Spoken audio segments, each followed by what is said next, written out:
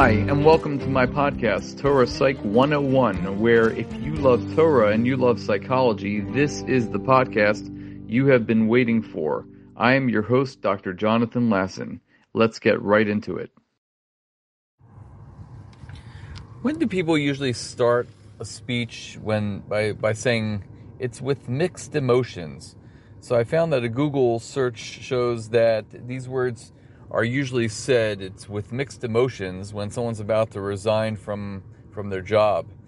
And it's also very common to say that, like, if you're moving from one city to another city. So regardless, the words it's with mixed emotions, those are usually said when there's some sort of transition going on. To be more specific, like the person who's making this type of speech probably had some good times before that person resigned from their job or is moving from one place to another, and they're looking for better days to come. So that person is going to miss what went well in the past, but they're also looking forward to something going great for them in the future.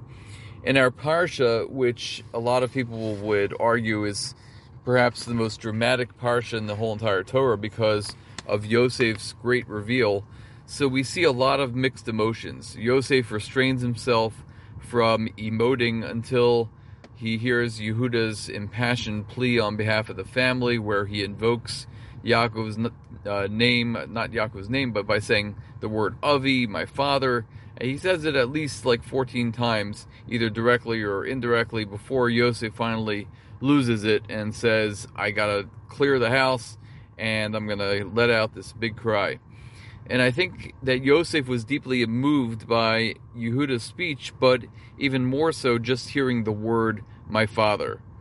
And Yosef's cry that was heard throughout the whole entire country was probably somewhat predictable, but the reactions of his brothers were not necessarily predictable. Yosef had the advantage of preparing for this day because he knew exactly who he was dealing with. All the people that were coming in front of him, namely his brothers, he knew who they were, but they didn't know who he was. So Yosef, we could argue, was not the most adept at gauging people's emotions. So first he says, don't be sad. After he reveals himself, he tells them, don't be sad, and then he says, don't be angry, which aren't necessarily the words that a psychologist would say when a person's going through a lot of emotions, because you don't tell a person not to have those feelings. But what we can ask, was Yosef totally out of it, or was there something else going on? And also, if you were to think about it, the emotional state of the brothers should be one of guilt, and guilt would encompass the emotions of sadness and anger towards a person's oneself. So why does he use the emotions of sadness or anger? Why doesn't he say, don't feel guilty? So I think that something else is going on here, and it could be related to the sugyus of Agadita in Tainus that we've been learning in the Daf this week. Many of the Gemaras that we learned in the Daf on Chafei, Chavav, in Tainus, they discuss the need for rain and when the tefillos for rain were typically answered. And the Gemara tells over many stories and incidents where a great Rav was asked to intercede on behalf of the Jewish people and daven for rain, and when it didn't work at first, something else needed to happen. There had to be a sense of desperation, or what they term chalisha sadas, that causes people to cry out, Ma'akin korasicha Hashem, from the depths, I cry out your name, I cry out to Hashem. And we see this time and time again throughout the third parak, which is often referred to as Pirka Chasida, the chapter of Chesed. And I think that this is the name given for the parak because we see time and time again how Hashem responds to our pleas only when He realizes that when we realize that He's the master therapist and He's the one that can bring us to this point of salvation. What Yosef may have been trying to do was to make sure that his brothers still understood who was the true mover and shaker here in this world. And it wasn't their younger brother who turned into the viceroy of Egypt. It was none other than Hashem. And that's why he had to break them down and make them feel guilty. But he had already achieved that goal of making them feel guilty, as we see earlier in Parshas Miketz, where he says, Avol Hashemim Anachnu, which is interesting that the word Hashemim contains the English word shame, but that's probably not it. That's a little bit of a stretch. But once a person feels a sense of guilt, they can, I think, from my experience, they can move on to more manageable emotions such as sadness and anger. And true chalishat hadas, which we talked about in the Gemara's in Tainus, comes when there's such a flood of emotions that you feel like you might even drown in that flood. And that's when you begin to recognize that Hashem is really controlling what's going on in the world. So the brothers were now going through this major transition. They were, in essence, resigning.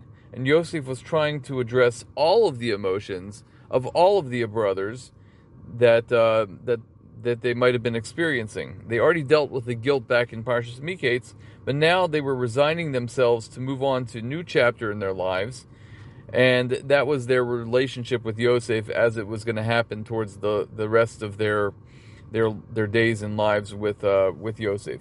So now Yosef is able to say, don't be sad and don't be angry, because they were sad for the lost time that they caused between themselves and with Yosef, and also for the guilt and sadness and anger, all those negative emotions that they felt because of the rift that happened between Yosef and not communicating with his father that he was still alive. So they were still angry with themselves for what they had done. So as we could see, there are many mixed emotions going on. Yosef put his brothers through this emotional turmoil so that they can get to the point, as we said, Mimamakim Korasicha Hashem, so they could truly cry out to Hashem and realize that Hashem orchestrated these events in order for them to have a true salvation. And this is a hard pill for us to swallow in life, because there are many times in life where we have events that cause us to feel many negative emotions, such as shame, guilt, anger, or sadness. And when we have all these emotions, Hashem wants us to call out to Him as He is the master therapist. Have a wonderful Shabbos.